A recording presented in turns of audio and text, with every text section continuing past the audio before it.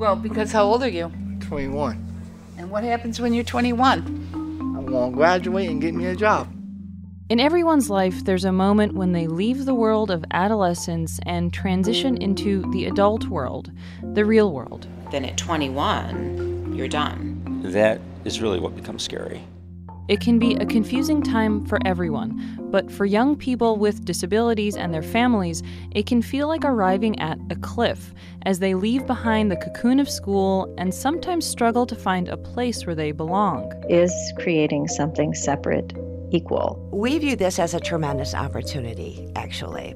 I want to introduce you to 8 young people. My first art class was a writing seminar. Soccer, baseball, football, wrestling, track and field, and then basketball. I love a band that used to be famous called I Am 5. And their families. You're trying to prepare them for when you're not going to be around, to make sure that they're still going to be okay.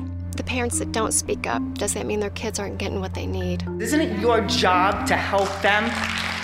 As they navigate this transition and try to find their place in the world. I'm not ready. I want to be part of the normal society again. I felt like I belonged there. I'm Karen Shakurji. I'm a reporter with WXXI News. Okay, great. So we're recording over here. Coming November 13th, Exited, a podcast about growing up and trying to find a place where you belong when you've been told your whole life you're different.